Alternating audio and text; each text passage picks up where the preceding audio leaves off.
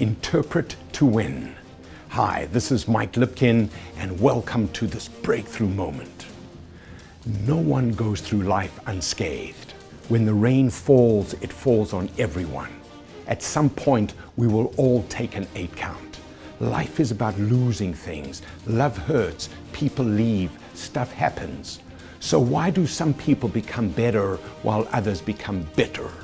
What's the difference between those who thrive on rejection and those that submit to dejection?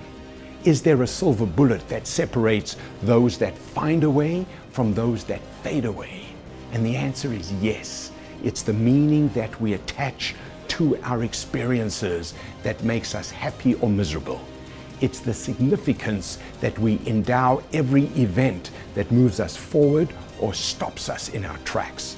It's not what happens that influences us, it's how we interpret what happens. We are only as good as the stories that we tell ourselves. Every external experience is filtered through our internal lenses. I often tell people that I am so motivated because I attend all my own seminars. I mean it. I am the writer, director, and producer of my own life show.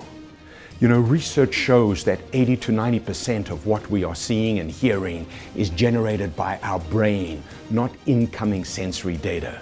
Our minds create a parallel reality that determines our mental, emotional, and physical states.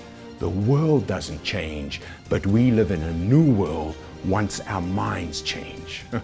This is Mike Lipkin. I am the potentiator, and I approve this message.